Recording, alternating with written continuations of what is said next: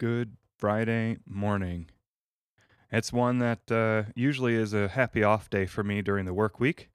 I am, as I mentioned earlier this week, out of work dealing with doctors and heading back this morning, and I will be out of commission for the next few days. So expect some further reading going into next week. And I hope you have a wonderful weekend. I will be enjoying the time catching up on some other reading and some other projects that I can do, like catch up on my day job. But other than that, without further ado, this is chapter 11 of Napoleon Hill's Think and Grow Rich. The Mystery of Sex Transmutation. The 10th step toward riches. The meaning of the word transmute is, in simple language, the changing or transferring of one element or form of energy into another. The emotion of sex brings into being a state of mind. Because of ignorance on the subject, this state of mind is generally associated with the physical, and because of improper influences to which most people have been subjected in acquiring knowledge of sex, things essentially physically have highly biased the mind. The emotion of sex has back of it the possibility of three constructive potentialities. They are 1. The perpetuation of mankind. 2. The maintenance of health. As a therapeutic agency, it has no equal. 3. The transformation of mediocrity into genius through transmutation.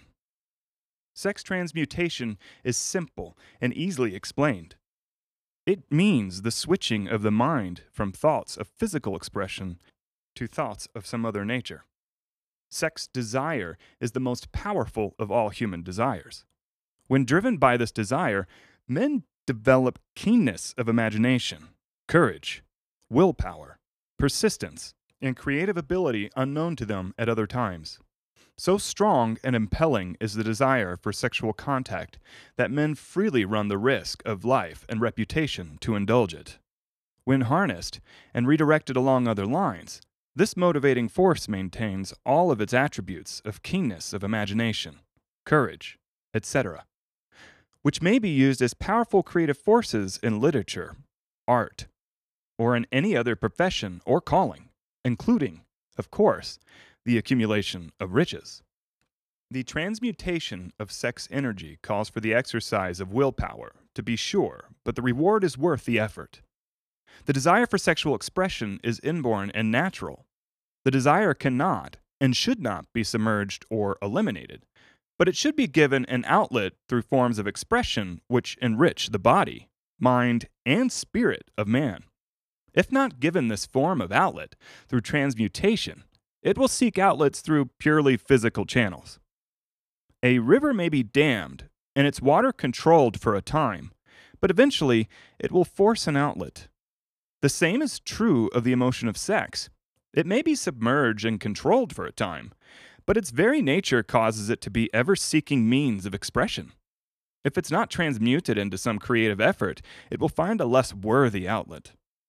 Fortunate indeed is the person who has discovered how to give sex emotion an outlet through some form of creative effort, for he has, by that discovery, lifted himself to the status of a genius. Scientific research has disclosed these significant facts. 1. The men of greatest achievement are men with highly developed sex natures, men who have learned the art of sex transmutation. 2. The men who have accumulated great fortunes and achieved outstanding recognition in literature, art, industry, architecture, and the professions were motivated by the influence of a woman. The research from which these astounding discoveries were made went back through the pages of biography and history for more than 2,000 years. Wherever there was evidence available in connection with the lives of men and women of great achievement, it indicated most convincingly that they possessed highly developed sex natures. The emotion of sex is an irresistible force, against which there can be no such opposition as an immovable body. When driven by this emotion, men become gifted with a superpower for action. Understand this truth, and you will catch the significance of the statement that sex transmutation will lift one to the status of a genius. The emotion of sex contains the secret of creative ability. Destroy the sex glands, whether in a man or beast, and you have removed the major source of action. For proof of this, observe what happens to any animal after it has been castrated. A bull becomes as docile as a cow after it has been altered sexually. Sex alteration takes out of the male, whether man or beast, all the fight that was in him. Sex alteration of the female has the same effect. The human mind responds to stimuli, through which it may be keyed up to high rates of vibration, known as enthusiasm, creative imagination, intense desire, etc. The stimuli to which the mind responds most freely are 1. The desire for sex expression. 2. Love. 3. A burning desire for fame, power, or financial gain. Money. 4. Music. 5. Friendship between either those of the same sex or those of the opposite sex. 6. A master-mind alliance based upon the harmony of two or more people who ally themselves for spiritual or temporal advancement. 7. Mutual suffering, such as that experienced by people who are persecuted. 8. Autosuggestion. 9. Fear. 10. Narcotics and alcohol. The desire for sex expression comes at the head of the list of stimuli which most effectively step up the vibrations of the mind and start the wheels of physical action. 8 of these stimuli are natural and constructive. 2 are destructive. The list here is presented for the purpose of enabling you to make a comparative study of the major sources of mind stimulation. From this study, it will be readily seen that the emotion of sex is, by great odds, the most intense and powerful of all mind stimuli.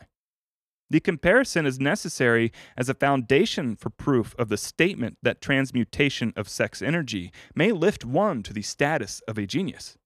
Let us find out what constitutes a genius.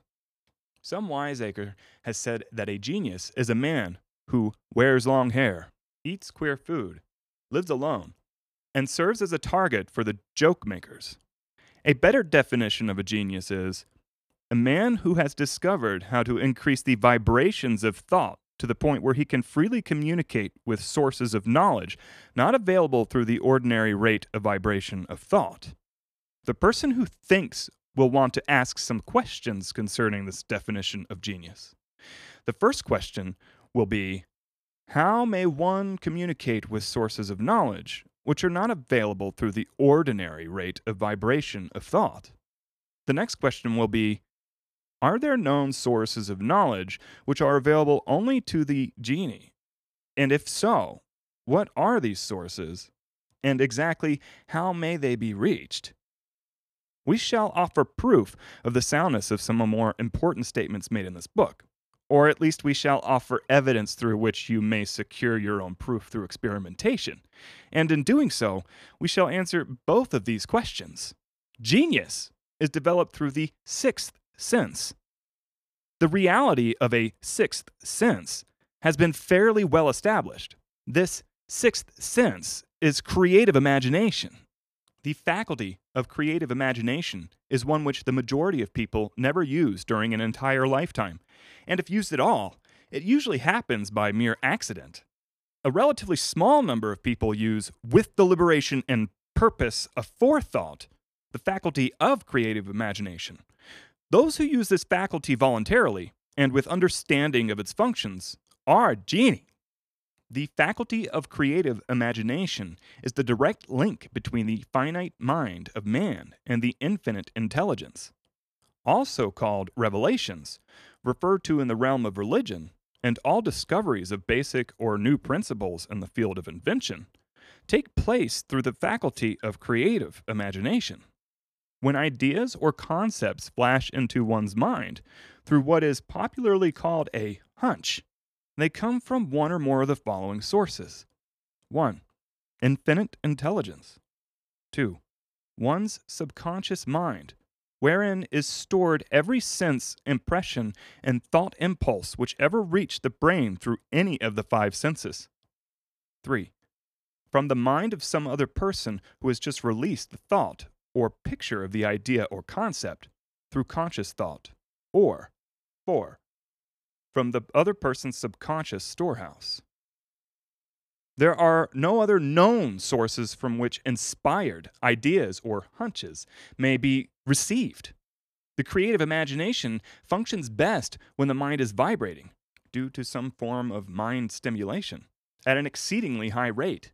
That is, when the mind is functioning at a rate of vibration higher than that of ordinary normal thought. When brain action has been stimulated through one or more of the 10 mind stimulants, it has the effect of lifting the individual far above the horizon of ordinary thought and permits him to envision distance, scope, and quality of thoughts not available on the lower plane, such as that occupied while one is engaged in the solution of the problems of business and professional routine. When lifted to this higher level of thought, through any form of mind stimulation, an individual occupies relatively the same position as one who has ascended in an airplane to a height from which he may see over and beyond the horizon line which limits his vision, while on the ground.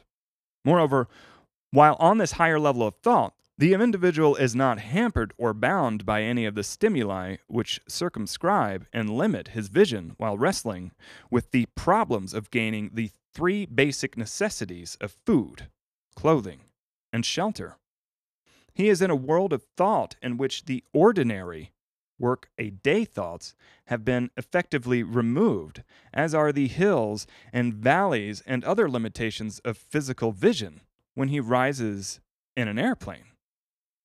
While on this exalted plane of thought, the creative faculty of the mind is given freedom for action. The way has been cleared for the sixth sense to function. It becomes receptive to ideas which could not reach the individual under any other circumstances. The sixth sense is the faculty which marks the difference between a genius and an ordinary individual.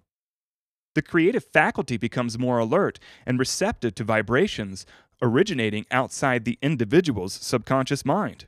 The more this faculty is used, and the more the individual relies upon it and makes demands upon it for thought impulses, this faculty can be cultivated and developed only through use. That which is known as one's conscious operates entirely through the faculty of the sixth sense. The great artists, writers, musicians, and poets became great because they acquired the habit of relying upon the still small voice, which speaks from within, through the faculty of creative imagination. It is a fact well known to people who have keen imaginations that their best ideas come through so-called hunches. There is a great orator who does not attain to greatness until he closes his eyes and begins to rely entirely upon the faculty of creative imagination. When asked why he closed his eyes just before the climaxes of his oratory, he replied, "I do it because then I speak through ideas which come to me from within." One of America's most successful and best-known financiers followed the habit of closing his eyes for 2 or 3 minutes before making a decision. When asked why he did this, he replied, "With my eyes closed, I am able to draw upon a source of superior intelligence."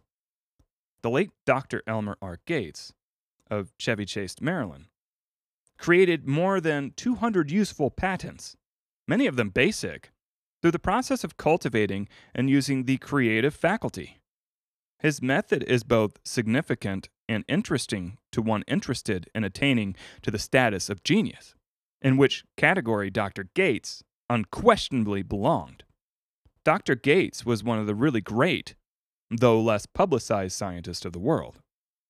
In his laboratory, he had what he called his personal communication room.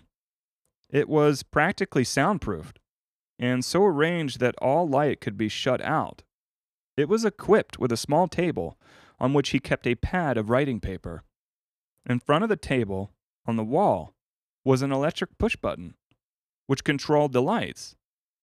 When Dr. Gates desired to draw upon the forces available to him through his creative imagination, he would go into his room, seat himself at the table, shut off the lights, and concentrate upon the known factors of the invention on which he was working, remaining in that position until ideas began to flash into his mind in connection with the unknown factors of the invention.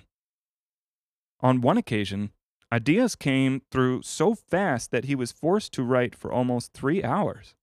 When the thoughts stopped flowing and he examined his notes, he found they contained a minute description of principles which bade not a parallel among the known data of the scientific world. Moreover, the answer to his problem was intelligently presented in those notes. In this manner, Dr. Gates completed over 200 patents which had been begun, but not completed, by half-baked brains. Evidence of the truth of this statement is in the United States Patent Office. Dr. Gates earned his living by sitting for ideas for individuals and corporations. Some of the largest corporations in America paid him substantial fees by the hour for sitting for ideas. The reasoning faculty is often faulty because it is largely guided by one's accumulated experience. Not all knowledge, which one accumulates through experience, is accurate. Ideas received through the creative faculty are much more reliable for the reason that they come from sources more reliable than any which are available to the reasoning faculty of the mind. The major difference between the genius and ordinary crank inventor may be found in the fact that the genius works through his faculty of creative imagination, while the crank knows nothing of this faculty. The scientific inventor, such as Mr. Edison and Dr. Gates, make use of both the synthetic and the creative faculties of imagination. For example, the scientific inventor, or genius, begins an invention by organizing and combining the known ideas or principles accumulated through experience through the synthetic faculty, the reasoning faculty. If he finds this accumulated knowledge to be insufficient for the completion of his invention, he then draws upon the sources of knowledge available to him through his creative faculty. The method by which he does this varies with the individual, but this is the sum and substance of his procedure. 1. He stimulates his mind so that it vibrates on a higher than average plane, using one or more of the 10 mind stimulants or some other stimulant of his choice. 2. He concentrates upon the known factors, the finished part, of his invention, and creates in his mind a perfect picture of unknown factors, the unfinished part, of his invention. He holds this picture in his mind until it has been taken over by the subconscious mind, then relaxes by clearing his mind of all thought, and waits for his answer to flash in his mind. Sometimes the results are both definite and immediate. At other times, the results are negative, depending upon the state of development of the sixth sense, or creative faculty. Mr. Edison tried out more than 10,000 different combinations of ideas through the synthetic faculty of his imagination before he turned in through the creative faculty and got the answer which perfected the incandescent light. His experience was similar when he produced the talking machine. There is plenty of reliable evidence that the faculty of creative imagination exists. The evidence is available through accurate analysis of men who have become leaders in their respective callings without having had extensive educations. Lincoln was a notable example of a great leader who achieved greatness through the discovery and use of his faculty of creative imagination. He discovered and began to use this faculty as the result of the stimulation of love, which he experienced after he met Anne Rutledge, a statement of highest significance in connection with the study of the source of genius. The pages of history are filled with the records of great leaders whose achievements may be traced directly to the influence of women who arouse the creative faculties of their minds through the stimulation of sex desire. Napoleon Bonaparte was one of these. When inspired by his first wife, Josephine, he was irresistible and invincible. When his better judgment or reasoning faculty prompted him to put Josephine aside, he began to decline. His defeat and St. Helena were not far distant. If good taste would permit, we might easily mention scores of men well known to the American people who climbed to great heights of achievement under the stimulating influence of their wives, only to drop back to destruction after money and power went to their heads, and they put aside the old wife for a new one. Napoleon was not the only man to discover that sex influence from the right source is more powerful than any substitute of expediency, which may be created by mere reason. The human mind responds to stimulation. Among the greatest and most powerful of these stimuli is the urge of sex. When harnessed and transmuted, this driving force is capable of lifting men into the higher sphere of thought, which enables them to master the sources of worry and petty annoyance which beset their pathway on the lower plane. Unfortunately, only the genii have made the discovery. Others have accepted the experience of sex urge without discovering one of its major potentialities, a fact which accounts for the great number of others as compared to the limited number of genii. For the purpose of refreshing the memory, in connection with the facts available from the biographies of certain men, we here present the names of a few men of outstanding achievement, each of whom was known to have been of highly sexed nature. The genius which was theirs undoubtedly found its source of power in transmuted sex energy. George Washington, Napoleon Bonaparte, William Shakespeare, Abraham Lincoln, Ralph Waldo Emerson, Robert Burns, Thomas Jefferson, Elbert Hubbard, Albert H. Gary, Oscar Wilde, Woodrow Wilson, John H. Patterson, Andrew Jackson, Enrico Caruso. Your own knowledge of biography will enable you to add to this list. Find, if you can, a single man in all history of civilization who achieved outstanding success in any calling, who was not driven by a well-developed sex nature. If you do not wish to rely upon biographies of men not now living, take inventory of those of whom you know to be men of great achievement, and see if you can find one among them who is not highly sexed. Sex energy is the creative energy of all genii. There never has been and never will be a great leader, builder, or artist lacking in this driving force of sex. Surely no one will misunderstand these statements to mean that all who are highly sexed are genii. Man attains to the status of genius only when and if he stimulates his mind so that it draws upon the forces available through the creative faculty of imagination. Chief among the stimuli with which this stepping up of the vibrations may be produced is sex energy. The mere possession of this energy is not sufficient to produce a genius.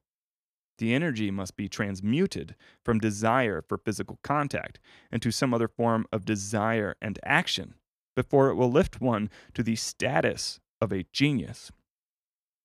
Far from becoming genii because of great sex desires, the majority of men lower themselves through misunderstanding and misuse of this great force to the status of the lower animals. Why men seldom succeed before 40? I discovered from the analysis of over 25,000 people that men who succeed in an outstanding way seldom do so before the age of 40, and more often they do not strike their real pace until they are well beyond the age of 50.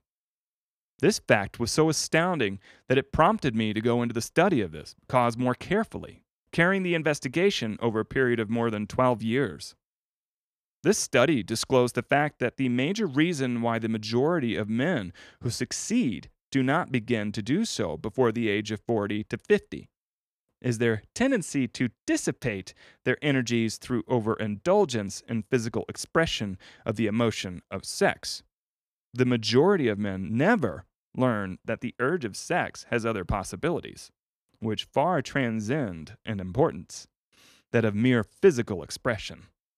The majority of those who make this discovery do so after having wasted many years, at a period when sex energy is at its height, prior to the age of 45 to 50.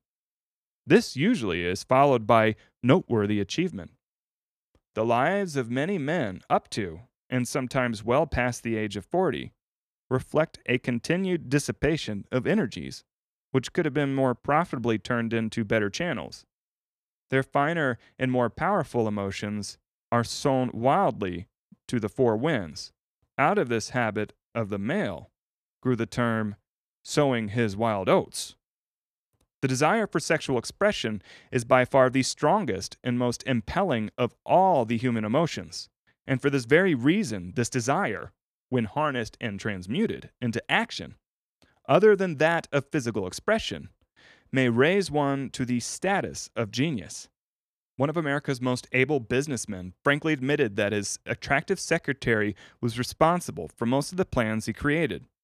He admitted that her presence lifted him to heights of creative imagination, such as he could experience under no other stimulus. One of the most successful men in America, who owes most of his success to the influence of a very charming young woman, who has served as a source of inspiration for more than 12 years. Everyone knows the man to whom this reference is made, but not everyone knows the real source of his achievements. History is not lacking in examples of men who attained to the status of genie, as a result of the use of the artificial mind stimulants in the form of alcohol and narcotics. Edgar Allan Poe wrote Raven while under the influence of liquor, dreaming dreams that mortal never dared to dream before. James Whitcomb Riley did his best writing while under the influence of alcohol. Perhaps it was thus he saw the ordered intermingling of the real and the dream, the mill above the river, and the mist above the stream. Robert Burns wrote best when intoxicated. For auld lang syne, my dear, we'll take a cup of kindness yet, for auld lang syne. But let it be remembered that many such men have destroyed themselves in the end. Nature has prepared her own potions with which men may safely stimulate their minds so they vibrate on a plane that enables them to tune in to the fine and rare thoughts which come from no man knows where. No satisfactory substitute for nature's stimulants has ever been found. It is fact well known to psychologists that there is very close relationship between sex desires and spiritual urges, a fact which accounts for the peculiar behavior of people who participate in the orgies known as religious revivals, common among the primitive types. The world is ruled, and the destiny of civilization is established by the human emotions. People are influenced in their actions, not by reason so much as by feelings. The creative faculty of the mind is set into action entirely by emotions, and not by cold reason. The most powerful of all human emotions is that of sex. There are other mind stimulants, some of which have been listed, but no one of them, nor all of them combined, can equal the driving power of sex. A mind stimulant is any influence which will either temporarily or permanently increase the vibrations of thought. The 10 major stimulants described are those most commonly resorted to. Through these sources, one may commune with infinite intelligence, or enter at will the storehouse of the subconscious mind, either one's own or that of another person, a procedure which is all there is of genius. A teacher who has trained and directed the effort of more than 30,000 salespeople made the astounding discovery that highly sexed men are the most efficient salesmen. The explanation is that the factor of personality, known as personal magnetism, is nothing more nor less than sex energy. Highly sexed people always have a plentiful supply of magnetism. Through cultivation and understanding, this vital force may be drawn upon and used to great advantage in the relationships between people. This energy may be communicated to others through the following media. 1. The handshake. The touch of the hand indicates instantly the presence of magnetism or the lack of it. 2. The tone of voice. Magnetism, or sex energy, is the factor with which the voice may be colored or made musical and charming. 3. Posture and carriage of the body. Highly sexed people move briskly and with grace and ease. 4. The vibrations of thought. Highly sexed people mix the emotion of sex with their thoughts, or may do so at will, and in a way that may influence those around them. 5. Body adornment. People who are highly sexed are usually very careful about their personal appearance. They usually select clothing of a style becoming to their personality, physique, complexion, etc. When employing salesmen, the more capable sales manager looks for the quality of personal magnetism as the first requirement of a salesman. People who lack sex energy will never become enthusiastic nor inspire others with enthusiasm. And enthusiasm is one of the most important requisites in salesmanship, no matter what one is selling. The public speaker, orator, preacher, lawyer, or salesman who is lacking in sex energy is a flop, as far as being able to influence others is concerned. Couple with this fact that most people can be influenced only through an appeal to their emotions, and you will understand the importance of sex energy as a part of the salesman's native ability. Master salesmen attain the status of mastery in selling because they either consciously or unconsciously transmute the energy of sex into sales enthusiasm. In this statement may be found a very practical suggestion as to the actual meaning of sex transmutation. The salesman who knows how to take his mind off the subject of sex and to direct it into sales effort with as much enthusiasm and determination as he would apply to its original purpose, has acquired the art of sex transmutation, whether he knows it or not. The majority of salesmen who transmute their sex energy do so without being in the least aware of what they are doing or how they are doing it. Transmutation of sex energy calls for more willpower than the average person cares to use for this purpose.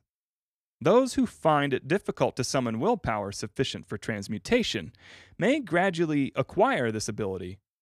Though this requires willpower, the reward for the practice is more than worth the effort. The entire subject of sex is one with which the majority of people appear to be unpardonably ignorant. The urge of sex has been grossly misunderstood, slandered, and burlesqued by the ignorant and the evil-minded for so long that the very word sex is seldom used in polite society. Men and women who are known to be blessed, yes, blessed with highly sexed natures, are usually looked upon as being people who will bear watching. Instead of being called blessed, they are usually called cursed. Millions of people, even in this age of enlightenment, have inferiority complexes, which they develop because of this false belief that a highly sexed nature is a curse. The statements of the virtue of sex energy should not be constructed as justification for the libertine. The emotion of sex is a virtue only when used intelligently and with discrimination. It may be misused, and often is, to such an extent that it debases instead of enriches both body and mind. The better use of this power is the burden of this chapter. It seemed quite significant to the author when he made the discovery that practically every great leader, whom he had the privilege of analyzing, was a man whose achievements were largely inspired by a woman. In many instances, the woman, in this case, was a modest, self-denying wife, of whom the public had heard but little or nothing. In a few instances, the source of inspiration has been traced to the other woman. Perhaps such cases may not be entirely unknown to you. Imperitance in sex habits is just as detrimental as imperitance in habits of drinking and eating. In this age in which we live, an age which began with the World War, intemperance in habits of sex is common. This orgy of indulgence may account for the shortage of great leaders. No man can avail himself to the forces of his creative imagination while dissipating them. Man is the only creature on earth which violates nature's purpose in this connection. Every other animal indulges its sex nature in moderation and with purpose, which harmonizes with the laws of nature. Every other animal responds to the call of sex only in season. Man's inclination is to declare open season. Every intelligent person knows that stimulation in excess, through alcoholic drink and narcotics, is a form of intemperance which destroys the vital organs of the body, including the brain. Not every person knows, however, that overindulgence in sex expression may become a habit as destructive as detrimental to creative effort as narcotics or liquor. A sex mad man is not essentially different than a dope mad man. Both have lost control over their faculties of reason and willpower. Sexual overindulgence may not only destroy reason and willpower, but it may also lead to either temporary or permanent insanity. Many cases of hypochondria, imaginary illness, grow out of habits developed by ignorance of the true function of sex. From these brief references to the subject, it may be readily seen that ignorance on the subject of sex transmutation forces stupendous penalties upon the ignorant on the one hand, and withholds from them equally stupendous benefits on the other. Widespread ignorance on the subject of sex is due to the fact that subject has been surrounded with mystery and beclouded by dark silence. The conspiracy of mystery and silence has had the same effect upon the minds of young people that the psychology of prohibition had. The result has been increased curiosity and desire to acquire more knowledge on this verboten subject, and to the shame of all lawmakers and most physicians, by training best qualified to educate youth on the subject information, has not been easily available. Seldom does an individual enter upon highly creative effort in any field of endeavor before the age of 40. The average man reaches the period of his great capacity to create between 40 and 60. These statements are based upon analysis of thousands of men and women who have been carefully observed. They should be encouraging to those who fail to arrive before the age of 40, and to those who become frightened at the approach of old age around the 40-year mark. The years between 40 and 50 are, as a rule, the most fruitful. Man should approach this age not with fear and trembling, but with hope and eager anticipation. If you want evidence that most men do not begin to do their best work before the age of 40, study the records of the most successful men known to the American people, and you will find it. Henry Ford had not hit his pace of achievement until he had passed the age of 40. Andrew Carnegie was well past 40 before he began to reap the reward of his efforts. James J. Hill was still running a telegraph key at the age of 40. His stupendous achievements took place after that age. Biographies of American industrialists and financiers are filled with evidence that the period from 40 to 60 is the most productive age of man. Between the ages of 30 and 40, man begins to learn, if he ever learns, the art of sex transmutation.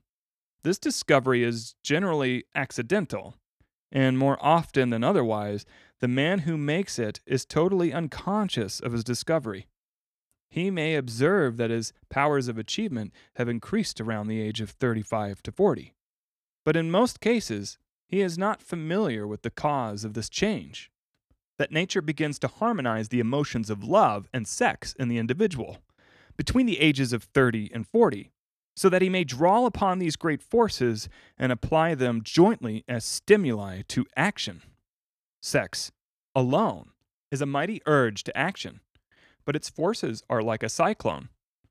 They are often uncontrollable. When the emotion of love begins to mix itself with the emotion of sex, the result is calmness of purpose, poise, accuracy of judgment, and balance. What person who has attained to the age of 40 is so unfortunate as to be unable to analyze these statements and to corroborate them by his own experience. When driven by his desire to please a woman, based solely upon the emotion of sex, a man may be, and usually is, capable of great achievement, but his actions may be disorganized, distorted, and totally destructive. When driven by his desire to please a woman, based upon the motive of sex alone, a man may steal, cheat, and even commit murder. But when the emotion of love is mixed with the emotion of sex, that same man will guide his actions with more sanity, balance, and reason. Criminologists have discovered that the most hardened criminals can be reformed through the influence of a woman's love. There is no record of a criminal having been reformed solely through the sex influence. These facts are well known, but their cause is not.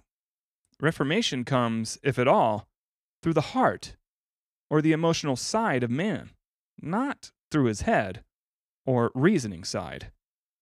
Reformation means a change of heart.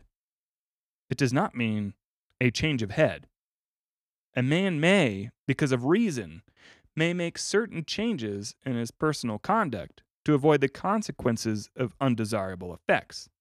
But genuine reformation comes only through a change of heart, through a desire to change.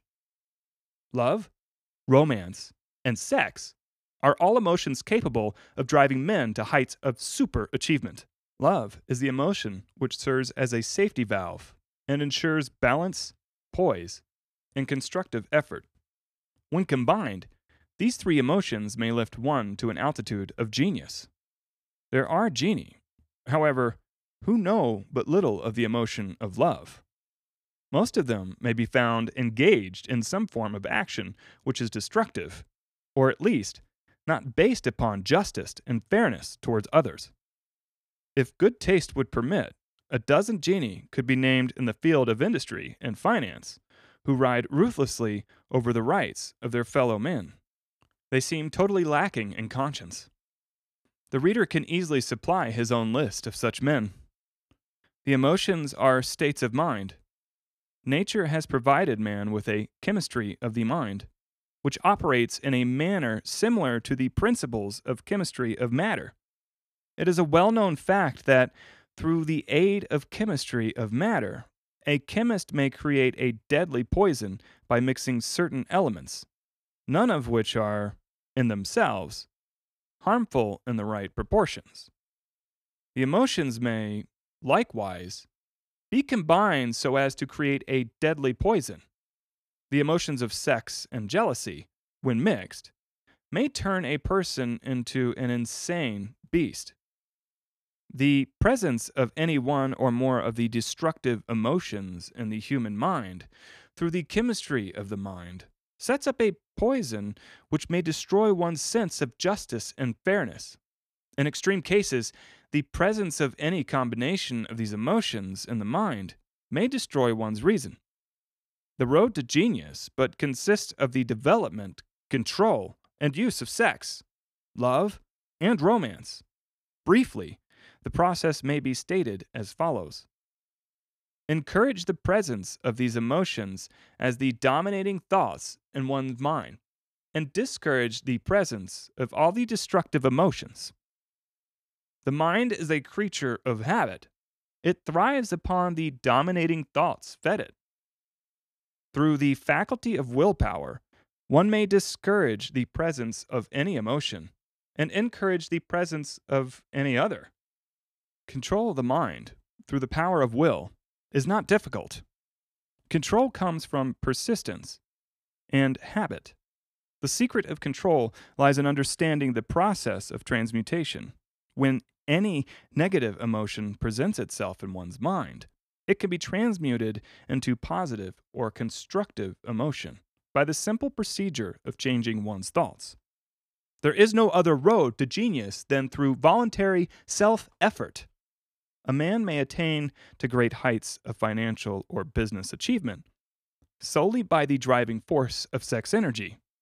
But history is filled with evidence that he may, and usually does, carry with him certain traits of character which rob him of the ability to either hold or enjoy his fortune. This is worthy of analysis, thought, and meditation, for it states the truth, the knowledge of which may be helpful to women as well as men.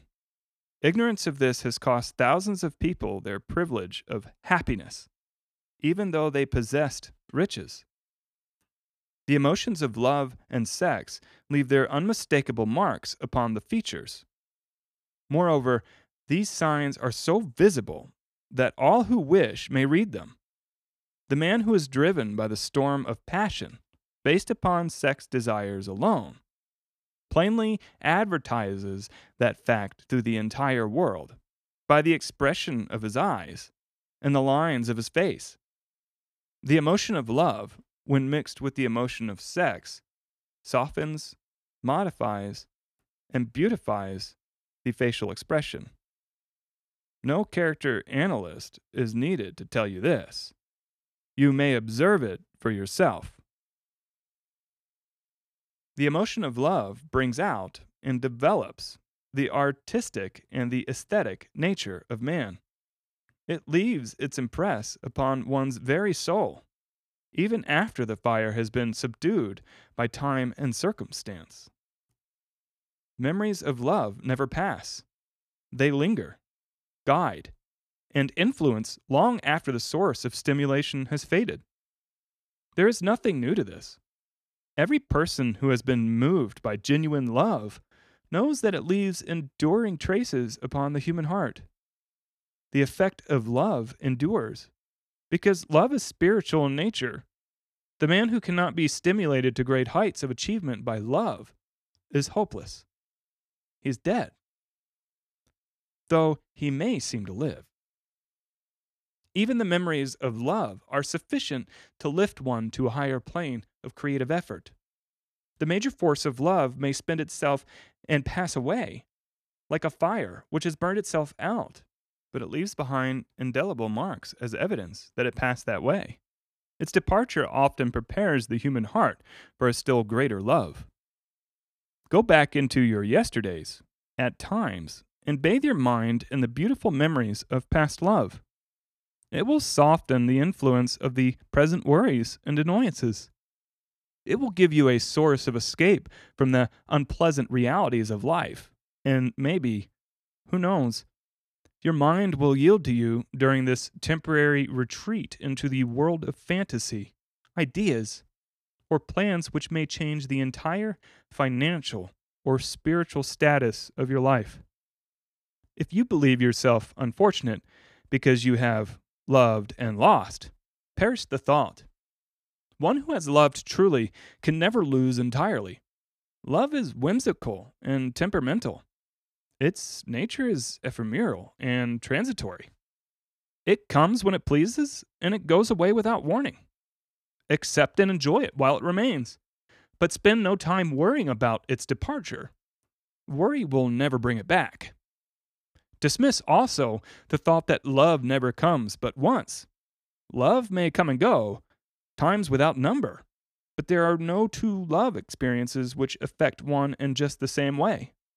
There may be, and there usually is, one love experience which leaves a deeper imprint on the heart than all others, but all love experiences are beneficial, except to the person who becomes resentful and cynical when love makes its departure.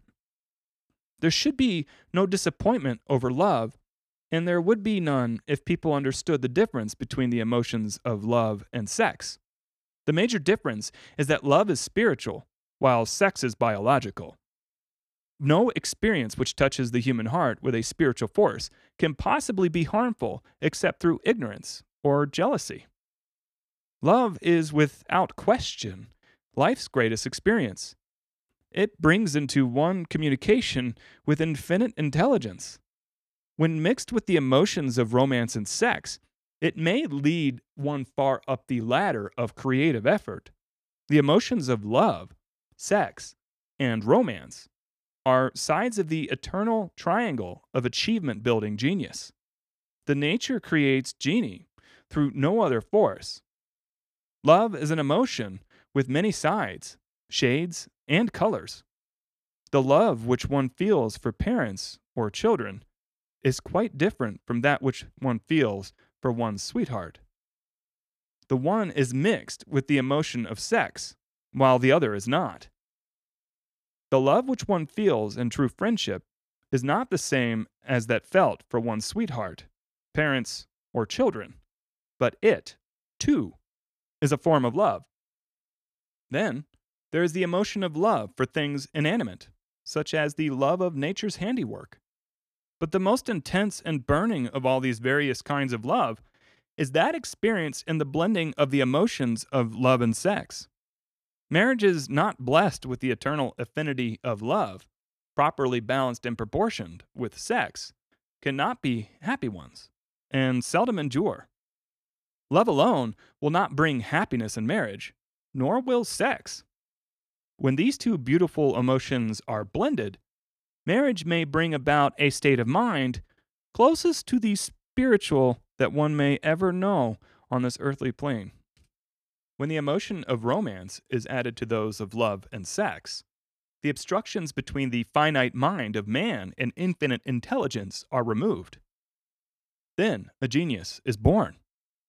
What a different story is this than those usually associated with the emotion of sex. Here is an interpretation of the emotion which lifts it out of the commonplace and makes of it potter's clay in the hands of God, from which he fashions all that is beautiful and inspiring. It is an interpretation which would, when properly understood, bring harmony out of the chaos which exists in too many marriages. The disharmonies, often expressed in the form of nagging, may usually be traced to the lack of knowledge on the subject of sex, where love, romance, and the proper understanding of the emotion and function of sex abide. There is no disharmony between married people. Fortunate is the husband whose wife understands the true relationship between the emotions of love, sex, and romance. When motivated by this holy triumvirate, no form of labor is burdensome, because even the most lowly form of effort takes on the nature of a labor of love. It is a very old saying that a man's wife may either make him or break him, but the reason is not always understood. The making and breaking is the result of the wife's understanding or lack of understanding of the emotions of love, sex, and romance. Despite the fact that men are polygamous by the very nature of their biological inheritance, it is true that no woman has a great influence on a man as his wife, unless he is married to a woman totally unsuited to his nature. If a woman permits her husband to lose interest in her and become more interested in other women, it is usually because of her ignorance or indifference toward the subjects of sex, love, and romance. This statement presupposes, of course, that genuine love once existed between a man and his wife. The facts are equally applicable to a man who permits his wife's interest in him to die. Married people often bicker over a multitude of trivialities. If these are analyzed accurately, the real cause of trouble will often be found to be indifference or ignorance on these subjects. Man's greatest motivating force is his desire to pleasure woman. The hunter who excelled during prehistoric days, before the dawn of civilization, did so because of his desire to appear great in the eyes of woman. Man's nature has not changed in this respect. The hunter of today brings home no skins of wild animals, but he indicates his desire for her favor by supplying fine clothes, motor cars, and wealth. Man has the same desire to please woman that he had before the dawn of civilization. The only thing that has changed is his method of pleasing. Men who accumulate large fortunes and attain to great heights of power and fame do so mainly to satisfy their desire to please women. Take women out of their lives, and great wealth would be useless to most men. It is this inherent desire of man to please woman which gives woman the power to make or break man. The woman who understands man's nature and tactfully caters to it need have no fear of competition from other women. Men may be giants with indomitable willpower when dealing with other men, but they are easily managed by the women of their choice. Most men will not admit that they are easily influenced by the woman they prefer, because it is in the nature of the male to want to be reorganized as the stronger of the species. Moreover, the intelligent woman recognizes this manly trait and very wisely makes no issue of it. Some men know that they are being influenced by the woman of their choice, their wives, sweethearts, mothers, or sisters, but they tactfully refrain from rebelling against the influence because they are intelligent enough to know that no man is happy or complete without the modifying influence of the right woman. The man who does not recognize this important truth deprives himself of the power which has done more to help him achieve success than all other forces combined. The end of chapter 11. Power of sex transmutation. Now, I want to point out, if you made it this far, if you weren't offended by the words, and most of you have listened through several of these chapters at this point, are aware of the fact that this book was written and, well, I should say originally published in 1937. So there are some things here that are very not true to how I feel to today, and I wanted to make a very important point on that. And I'll say it very simply. Love is a it's an asexual thing. I'll put it that way. I truly feel that the power of love and sex transmutation isn't limited to a man and a woman specifically. And that's all I have to say about that. All right, so I'm heading out for the rest of the day. I hope to get a couple more of these out and record it. It depends on how today goes. So if not, you'll hear from me sometime next week. Until then, catch you next time.